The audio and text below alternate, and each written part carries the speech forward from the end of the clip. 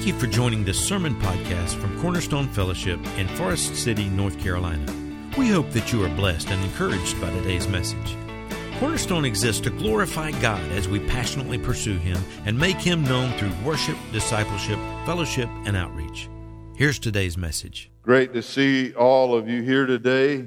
We are going to turn in our Bibles today back to the Psalms. We're in Psalm 32 today. Psalm 32. And we invite you to turn there, punch it up on the screen, put it on the the tablet thing. Open your Bible. Look on the screen, whatever. We got it everywhere.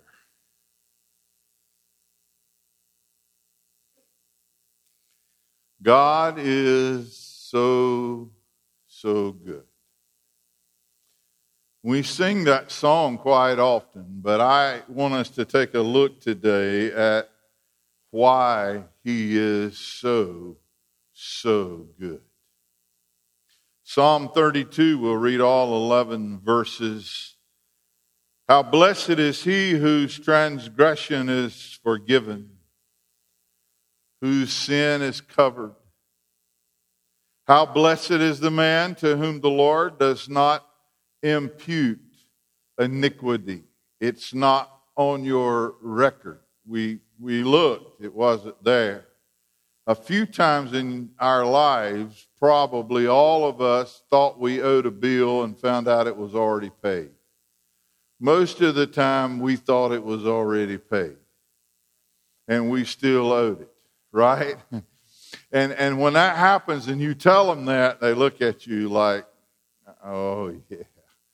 I always hate it when there's a glitch, and your debit card doesn't work. And you go, I know there's money in there. And they're like, well, it ain't on here. He doesn't impute iniquity on our record. And in whose spirit there is no deceit. When I kept silent about my sin, my body wasted away. And through my groaning all day long, for day and night your hand was heavy upon me. My vitality was drained away as with the fever of heat of summer. Selah, he says. We just think it's some kind of musical notation. I acknowledge my sin to you, and my iniquity I did not hide. And I said, I will confess my transgression to the Lord. This is David talking. And you forgave me the guilt of my sin. Therefore, let everyone who is godly pray to you in a time when you may be found. Surely in a flood of great waters they shall or will not reach him. You are my hiding place. You preserve me from trouble. You surround me with songs of deliverance. I will instruct you and teach you in the way which you should go. I will counsel you with my eye upon you. Do not be as the horse or the mule which have no understanding, whose trappings include bit and bridle to hold them in check. Otherwise, they will not come near you. Many are the sorrows of the wicked, but he who trusteth in the Lord, loving kindness, there's our word.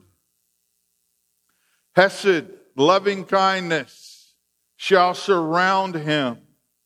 Be glad in the Lord and rejoice. Are you righteous ones, and shout for joy, all you who are upright in heart.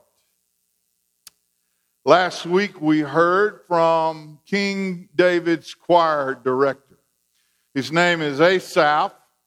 And we looked at Psalm 73, and it was pretty tough. Asaph was at that point that we often get, especially those who are in full-time ministry, where you just get really kind of washed out and you just wonder what in the world is going to happen next. And now I think it's not just pastors, and it's never been, but I think now more than ever, just Christians. You have to look at the news and just shake your head. It's like, what in the world is going to happen next? Sometimes you just look at the news out of curiosity to wonder what in the world have they come up with this time. And so we looked at some of that. And Asaph said, my foot nearly slipped last week. He's a choir director, and he said, look, I'll just tell you, when I saw the wicked prosper, and I saw people who were righteous that were in need, and when I saw people that looked like they could get away with everything and anything, and nobody seemed to have anything to say about it, and God seems like He was blessing the unrighteous and cursing the righteous, and it just didn't make sense. It just didn't seem right to Asaph. But in the middle of that psalm, if you remember, he said, nothing made sense to me until I went into the sanctuary of God. And I want to tie the two psalms together with that, because sanctuary, first of all, signifies separation. When we come into the presence of God, we call this the sanctuary. I assure you, it's nothing but block and mortar and metal and wire and all of that until the presence of God comes in. And then it could be someone's living room, it could be outside, it could be down by the river, or it could be in this nice building here. It doesn't matter. It's God's presence that makes it God's house.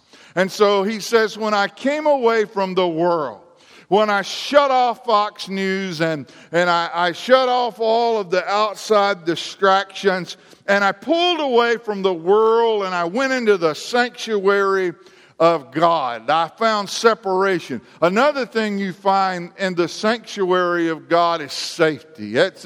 He said, it wasn't until I pulled away from the fears I had of the world and all of the wickedness that I was seeing. And he listed it for us last week. He was so transparent. He blessed us so with just opening up his heart and saying, I see things that I do not understand. But he said, when I went into the sanctuary of God, and I began to see God for who He was. And when God became my focus instead of the world around me, and when I quit comparing me to my enemies and compared God to my enemies, when I quit saying I look like a grasshopper in the sight of my enemies and started saying they look like grasshoppers in the sight of my God, He said, man, everything began to come together and make sense. Matter of fact, he said in verse 22 last week, he said, I was senseless and ignorant. I was like a beast before you. He's talking to God. God, I was senseless and ignorant. I was like a beast. There is, I shared it this week with the staff for just a devotion we had together before we prayed this week. And it's cool to watch these videos because it so rarely happens. But there's one that I've seen a couple of times, and it looks verifiable. But there's a vet who finds an elephant. I think it's an Indian elephant, but finds this elephant out in the wild. And the elephant has so many sores on him, he's getting to where he can't even move. And just abscesses. I mean, huge. I don't want to gross you out, but they're just incredible. And he's got one that's so bad on his leg, he's gotten to where he can't move. Now here is a wild beast that could just kill you with one blow, but this elephant is in such bad shape, it allows this vet to come to him and give him aid. And when it's all said and done, it's incredible. It really looks like the elephant is trying to thank this lady vet who came and was willing to give aid to him. Tears actually came out of his eyes, and then he began to meander off into the wilderness. Now, that's pretty cool because it doesn't happen a lot. I know we tell stories about someone pulling a thorn from the paw of a lion. If you get offered that job, I'd ask about it insurance, okay? Because I can just tell you, it's not going to happen a lot. And when we get to that point where we're like a brute beast, we can see animals sometimes that, man, they're in trouble, but we just cannot help them. We've seen videos where people find deer that their antlers are hung together or whatever. It's rare that you can help them because they're such wild beasts and they're so irrational, and then they're in pain on top of that, and then they're afraid on top of that. You really can't help them. It just takes a miracle to do anything for them, and if you're not really careful, you'll wind up being hurt worse than they are, and sometimes they just have to be left alone to die. Asaph said, God, that's exactly how I was. Nobody could help me. I hurt so badly. I was in such a rage. People were afraid to get near me, God. I was like a brute beast. Even before you, God, you couldn't even make sense to me because I was just so angry and I was just so upset and I was hurting so badly. But it came forth like I was a raging beast. But inside I was dying. And no one but God could help me. Well, I'd say David's been there a time or two, and then he writes this psalm. This one occurs after his sin with Bathsheba.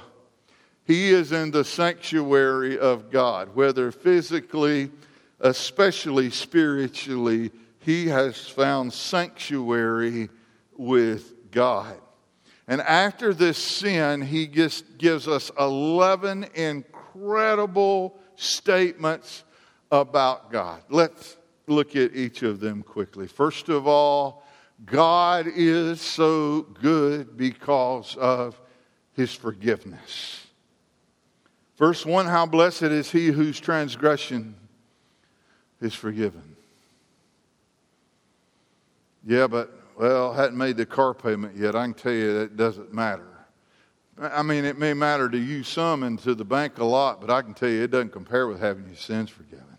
It doesn't compare with having your sins forgiven, whose sin is covered. As a matter of fact, he opens up here with two beatitudes. Did you notice that? How blessed is he, and then verse 2, how blessed is he. We get two of them. As a matter of fact, it's interesting that if you look at the book of Psalms, the very first psalm opens with, blessed is he who does not walk in the counsel of the ungodly, nor stand in the way of sinners, nor sit in the seat of the scornful. That is a beatitude that we find, just like the ones we find in Matthew chapter 5. We find them all through Scripture. The Psalms opens with one. Blessed is he who makes the right decision, sits in the right place, and keeps his behavior clean. But I love this one because this is the one for the guy that didn't do so well.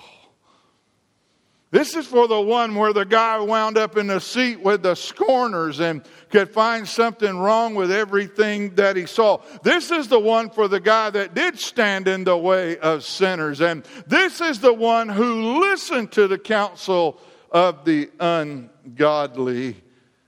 This is the one whose sin has to be forgiven. Man, that's an awesome word. The word he uses here for transgression is peshan, and it's a word that means you trespassed. You went somewhere that it was not permissible for you to go. And I can just tell you, when you do that, you've stepped across the line, and that doesn't work. Sometimes it's almost like you find yourself in a place where you're not supposed to be. And boy, sometimes it may surprise us somewhat. Sometimes it's carelessness. Sometimes it's intentional. Sometimes I think we know that the path we're going down is wrong. It's never worked out before, has it? Has it ever enriched your life before? Has making these decisions that have nearly killed you so far, has it ever almost worked out for you? Of course not. That's when we have to be forgiven.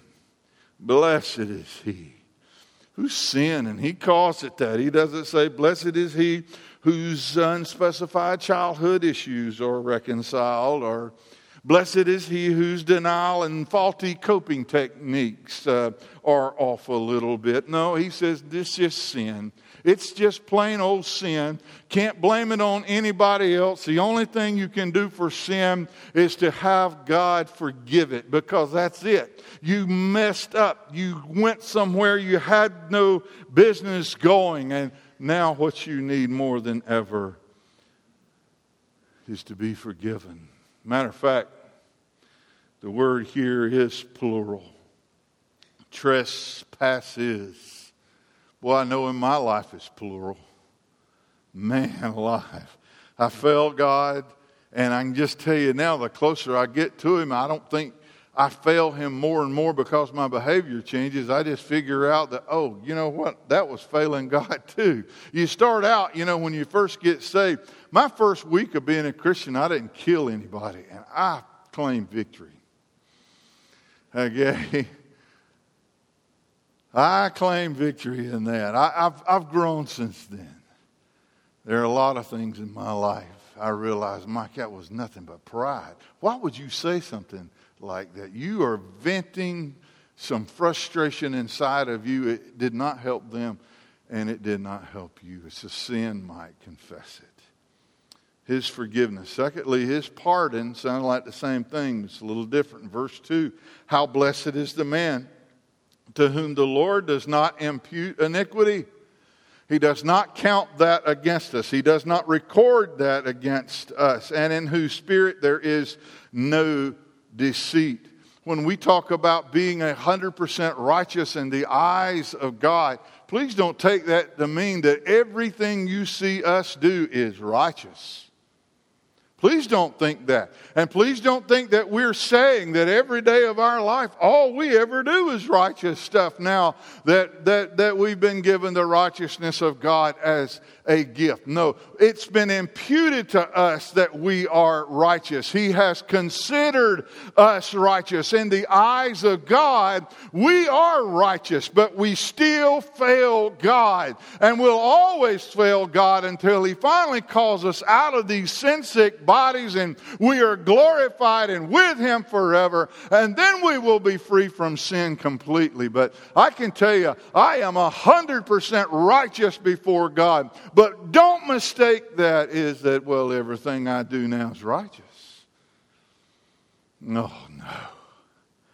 Oh, no. When people start talking about sinless perfection, oh, that's a big thing. The ratification of the sin nature, boy, you walk with the Lord, you don't sin. There's your first one right there, line. Ask God to forgive you.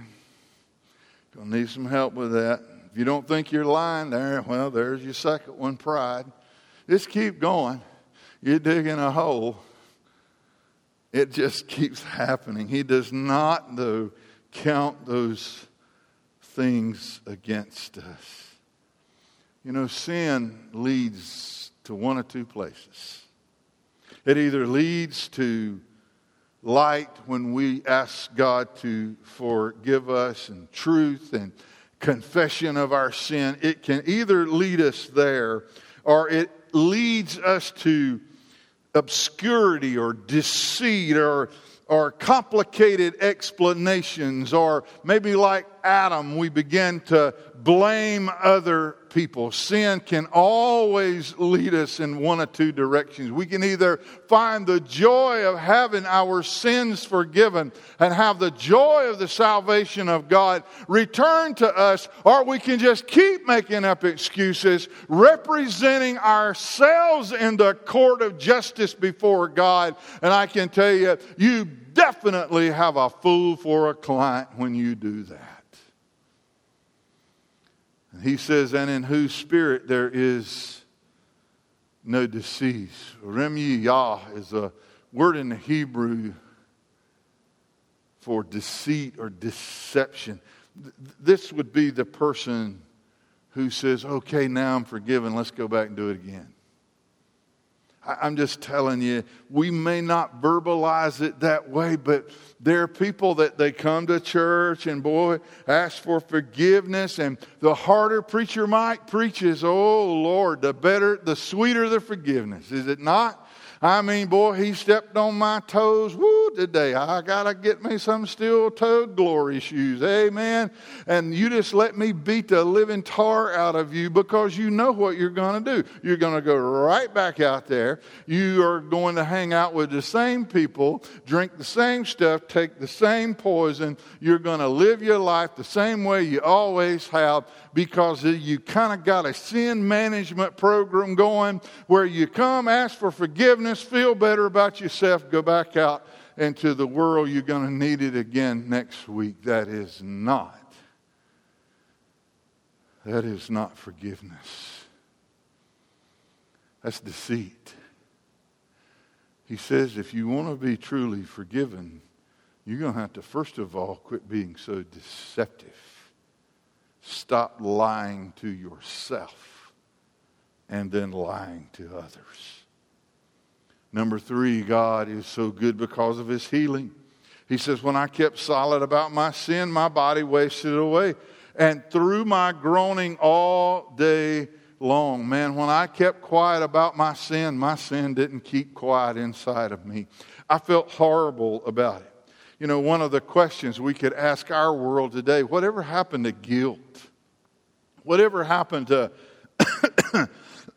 feeling contrite or broken about things we do? We have so justified so many things in our world. I used to kind of joke about it, but I'm telling you, it's less and less funny. We're running out of sins. We just about don't have any. There are some people in our world, I think the only thing they recognize as sin is intolerance. If you look at anybody and call whatever they're doing wrong and you don't fully accept them or whatever, then man, and that to them is also in the inversion of that is that salvation. If you just love everybody, you just take the mercy on everybody and care about everybody, that'll get you to heaven. And being intolerant will send you to hell. And other than that, there's just not much left. Whatever happened to to guilt? We have so consoled ourselves, and we have really worked hard to treat the guilt in our culture, and even in our churches. A lot of times we treat the guilt because we know this, that if we can manage the guilt and live with the guilt, then the sin won't be a problem. And if you're one of those pastors that you just have to be liked and loved by everybody, you'll preach that kind of gospel. And that's a lie. That's a lie. Man, people come sometimes to me and they say, well, I'm having trouble with guilt. And I understand that can be a problem. Satan can just heap that upon us and just drive us in the dirt with it. But we do have to deal with, okay, why do you feel guilty? Why are you feeling this way? If you got a bag full of money from First Union Bank, I know they're not in business anymore, probably why you took their money. And you're sitting there with a gun and a mask on in my office and you go, I'm just having trouble today, Pastor, with guilt. I'm thinking you got a good reason. thinking you have a really good reason. And a lot of times in our churches, we have learned so well how to help people deal with the guilt. Well, you had an affair, but lots of people do that. And or you are addicted to pornography or some drug or alcohol or whatever. We all have our problems. We all have our issues. I understand that. And we do all have our issues. But it is so unfair to you if you come and you need help with sin, for me to just make you feel better about the sin. Boy, that's such an injustice to you. I thought about it like this, and I know my thinking's kind of weird sometime, but what if you were about to go to prison for 10 years and you had two choices? One was to sit down with somebody that could tell you that prison is really not all that bad. A lot of people go. We got 2 million already waiting on you when you get there. And by the way, you could get out for good behavior. Would you want to sit down with that person if that was their solution? Or what if you could sit down with someone that if you followed their advice, you wouldn't have to go at all? I think I know which one I want to sit down with. So do you want to come hear a preacher tell you can just keep sinning and living in that solitary confinement? Or would you like to hear a sermon about how you don't even have to go there at all? That God can give you power over that and you can overcome it and be forgiven and cleansed forever. Hallelujah. We have both kinds of churches. Their doors are open this morning. Which one do you want to go to? Number 4, his correction. Verse 4, for day and night your hand was heavy on me. My vitality was drained away as with the fever of the heat of summer. Your hand was heavy on me, God. Sort of like Charles Haddon Spurgeon said one time, God does not permit his children to sin successfully. He'll help you do a lot of things, but sinning is not one of them. I'm always amazed when somebody comes to me and says, well, God told me I need to divorce my spouse. I'm like, wow, really? Tell me more about that. I'd like to hear that. How did he tell you? Well, God put this person in my life. Now we're living together, and we know the Lord put us together. Hallelujah, preacher. I finally found somebody. It's so foolish.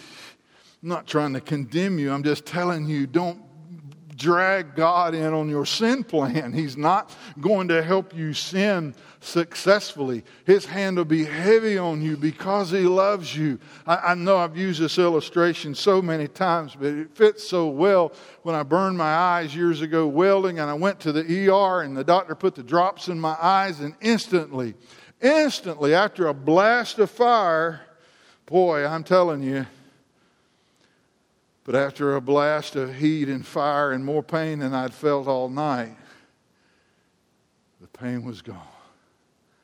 I said, all righty. Told the doctor before, he was still standing there, hadn't walked off. I said, I want a bottle of that in my toolbox tomorrow. He said, no, can't give you this. He said, this stuff is so powerful. He said, we never prescribe it because if you got a piece of metal in your eye and put this in it, you could destroy your whole eyeball and you would never feel it. You could absolutely go blind, destroy the entire thing, and you would never feel it. That pain that you feel lets you know that there is a problem. And I want to tell you, God loves us sometimes enough to give us a spanking. As a matter of fact, he says, those that I do not rebuke and chasten, he said, I can tell you, they are illegitimate. They are not really my children. Not really my child. Who hasn't gone home from church sometime and said, boy, if that young'un had been mine, it wasn't yours. That's the sad part. If it was yours, yeah, you'd have probably beat it half to death. But it wasn't yours. You don't have authority over it. There are people in this world that sure, they tell you quickly, I'm going to do what I want to do. I'm going to live my life the way I want to. Nobody's going to tell me how to do it. I'm going to do whatever it is I like. If preachers or Bible or churches or Baptists or whoever it is don't like it, that's just tough. We completely understand. Totally. God already explained it to us. Number 5 is faithfulness. He said, I acknowledge my sin to you and my iniquity I did not hide.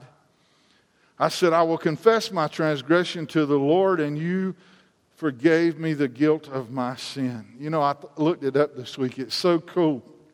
If you go where this happened, this is about his sin with Bathsheba. And if you go to 2 Samuel chapter 12, verse 13 says, Then David said to Nathan, I have sinned against the Lord. And in the same verse, and Nathan said to David, the Lord also has taken away your sin, and you shall not die. The key to all of that was when David finally said, I have sinned against God. I've sinned against God. Up until that point, he hasn't used language like that. But when Nathan confronted him, and when Nathan just spoke it plainly to him, at first David didn't even recognize that he was talking about him and Bathsheba.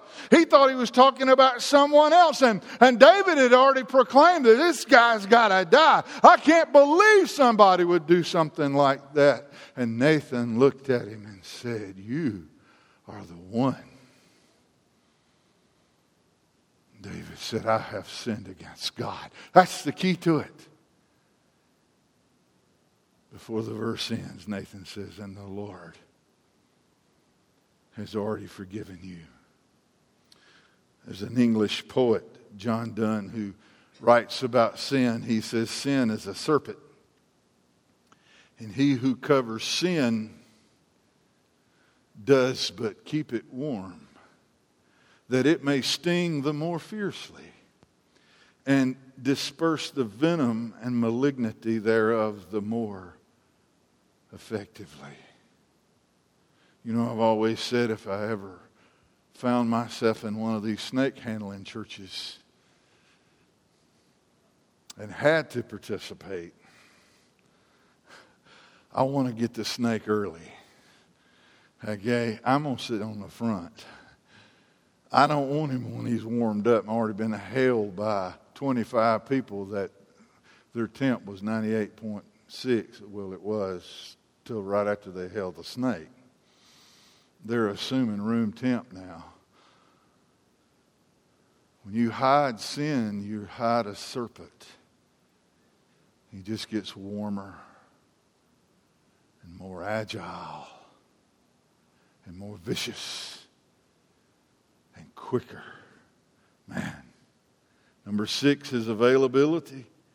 Therefore, God is good, because let everyone who is godly pray to you in a time when you may be found. Surely in a flood of great waters they will not reach him. I love Philippians 4:5, I believe it is. It says, the Lord is at hand.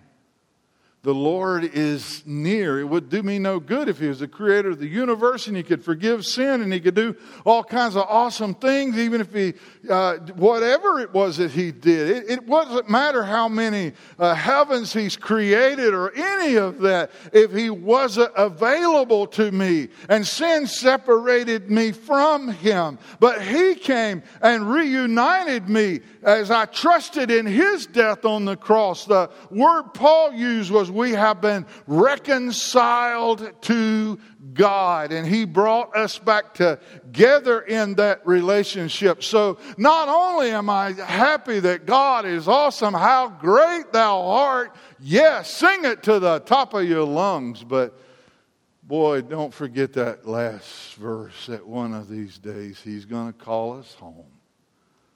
Man, what joy will fill my heart. What joy will fill my heart, because I can have a relationship with that awesome God. Number 7, his protection.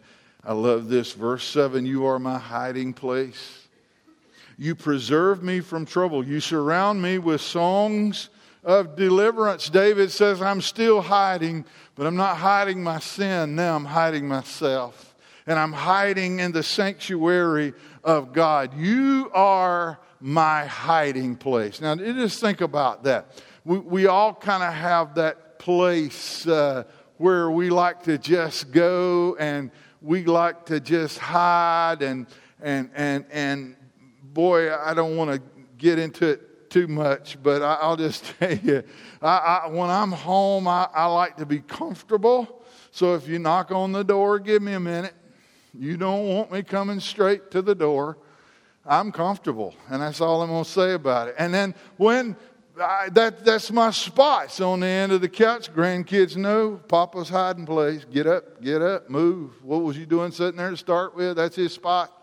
And I sit in there and I read, and I have a little table there for my laptop. And man, I can just tell you that's just, I'm in my zone when I'm in my hiding place. Hiding places can be other things, though. Where is it that you find your peace? Is it a lasting peace that you find there? Some people, all they need to do is buy a new dress and have somebody tell them, you look good in that. That's it. They're good for 3 days. Have you lost weight? Oh. And then you tell everybody, so-and-so asked me today if I lost weight. And then your husband goes, yeah, he's getting glasses tomorrow, he said. And then, of course, your husband, he's getting stitches. But I'm just saying, where's your hiding place? What is it that brings you peace and warmth of soul? Some people, it's rebellion. The way I deal with my sin is just get mad as blue blazes and I just get worse. I just go into a rage, and that keeps people away from me. They know not to mess with me. They know not to bring up my shortcomings. Yeah, I know I got them, but I don't want to deal with them. And hey, you don't want to deal with them either. So you just back up. It's your little hiding spot. You hide behind your rage. Maybe it's medication, drugs, alcohol, the illegal kind, of course, lust, excuses. Maybe you can make them better than anybody and you know it. The pain of the past, whatever it is. Maybe you've already decided and you tell everybody, look, I was hurt years ago. I was raped years ago, which is horrible. I was molested as a child. I was abandoned, or I was whatever. And anytime something in your life doesn't measure up, you're still doing it. You've been doing it all your life. You make sure those people know that, don't expect me to actually have it together ever because, well, I've been hurt. I have too. But God, heal me. Hey, some people I used to hate, I don't hate anymore. Isn't that great? You ever been set free from hating somebody? That'll free up a lot of time. Did you know that? You can start a hobby after that. They're living rent-free in your noggin. But boy, when you set them free, I've been hurt. I had some things done to me. Let God heal you. Let God heal you and make you whole. That's why He is so good. Number 8, His guidance. He says, I will instruct you and teach you in the way which you should go. I will counsel you with my eye upon you. I'm watching you, He says. I got my eye on you. He says He will lead me into paths of righteousness for His name's sake in Psalm 23. He says, I will lead you in those paths myself. And then He says, with my eye upon you, I am watching you. I love the story of the storm where Jesus walked to the disciples. And I thank goodness that Mark gave us this one little tidbit that I don't think the other writers gave us about that storm. Before Jesus walked out on the ocean to His disciples, it says from wherever Jesus was on the mountain. Now, He was a long ways off, but it says He could see His disciples. You can do that kind of stuff if you made the mountain, okay? And the sea, and the waves, and the disciples. Don't get me started, Rich. You can do that. It says in Mark 6:48, he was seeing them straining at the oars. Man. Straining at the oars. Did you know he cared enough about you that sometimes when you're in a storm that you feel like I'm going to die, I'm going to make it? Do you know he sees you? You belong to him. You have a relationship with him. You trust in him. I know it's hard to believe sometimes, but he saw his disciples. And here's what's so cool about Jesus. See, I'm like, well, if you saw me, why didn't you stop the storm? Well, I had some other things I was going to do. Why walk out there? Just calm the place down, then walk out there. You know what I mean? That's the kind of healing I want. That's what I ask for sometimes. God, just make it go away right now. No. I'm going to let it rage. I mean, what kind of God can walk on slick water? I'm going to walk on a raging sea. And maybe some of you might want to do it, and I'm going to invite you out. And, of course, you know the story about Peter. My point is God leads us, and his eye is upon us. Number 9 is invitation. And do not be like the horse or as the mule, which have no understanding, whose trappings include bit and bridle to hold them in check. Otherwise, they will not come near to you. Verse 8 again, I just had read it, where he says, I will teach you the way. He said, that's what I want to do to you. He says, don't be like the horse and the donkey. Don't have to be tied to behavior. Don't make me have to put a rope around your neck and bind you to what you're supposed to do. Let me teach you the way that you're supposed to be. I'm going to translate here from the King James. Don't be a jackass. Because when you are, and I have to tie you, okay, I forgive you, and your sins are forgiven, and you're washed clean. But you know, unless I tie you directly onto something, you're headed right back to the same place you just left. It's a dumb old animal that you have to chain off to keep him from messing something up. God says that's not the kind of relationship I want with you. He told his disciples in John 15:15, no longer do I call you slaves, for the slave does not know what his master is doing, but I have called you friends. For all things I have heard from my Father, I have made known to you. I don't have to keep a log chain around your neck to keep you with me. You follow me. My sheep, John 10:27, hear my voice, and I know them, and they follow me. You don't drive sheep. They follow you. They follow the shepherd. Man. Number 10, his mercy. Many are the sorrows, he said, of the wicked. But he who trusts in the Lord, loving kindness shall surround him. Loving kindness, if you follow the Lord. Sometimes I know, and we've messed it up. We've made people think we're trying to jerk them around, tell them what to do and all of that. And I keep working on ways to say it. And really I have. I've tried to grow in how I present the gospel, because people need to know it's not God that wants to jerk you around. It's cocaine that wants all your money, not the church. It's that addiction in your life that wants to jerk you around. It's that affair that you're trying to keep a secret. That's what's dominating your life. Don't ever get the impression that I need to quit church because I'm tired of people telling me what to do. You'll be like my brother who joined the Navy for the same reason.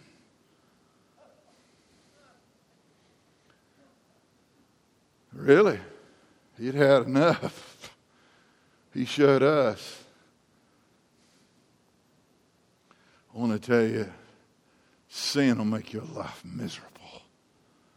Man, many are the sorrows of the wicked. Sin doesn't want some of your money. It wants all of it. It doesn't want part of your life. It wants all of it. Whew. And then last of all, his righteousness. Be glad in the Lord and rejoice, you righteous ones. Shout for joy, all of you who are upright in heart. And how did we become righteous ones? He gave us his righteousness as a gift of grace. You know I run that in the ground. I don't know anything better to run in the ground. That's the best news ever. Ever. You know, it's like when somebody catches a big old fish and they just can't shut up about it. Man, I got something better than a big old fish, better than a huge deer. And you know, when they tell you about it, every time the deer gets bigger and the fish gets longer. I love it being with one arm. It's handy when I say I caught a fish this long.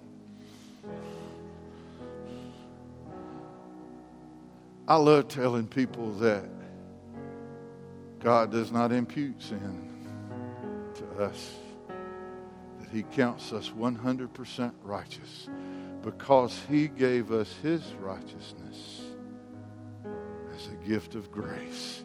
And every time I tell it, that righteousness gets bigger. And the joy gets longer.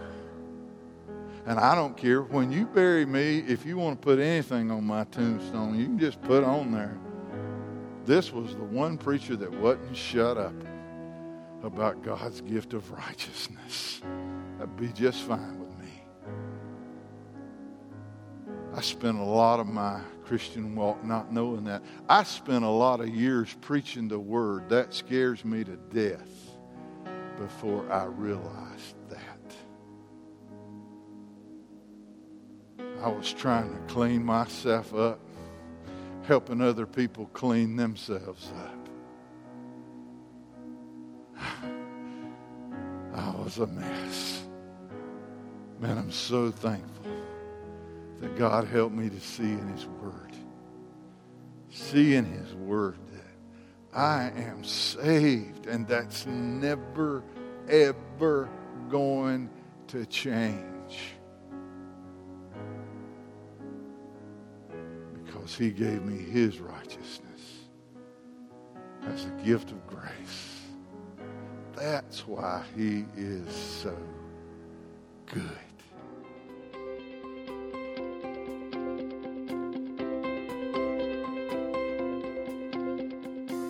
Thank you for joining us today. If you have any questions or would like to know more about Cornerstone, please visit our website at servantsway.com or email us at office@servantsway.com. Cornerstone Fellowship is located at 1186 Hudlow Road, Forest City, North Carolina. Please join us again next week.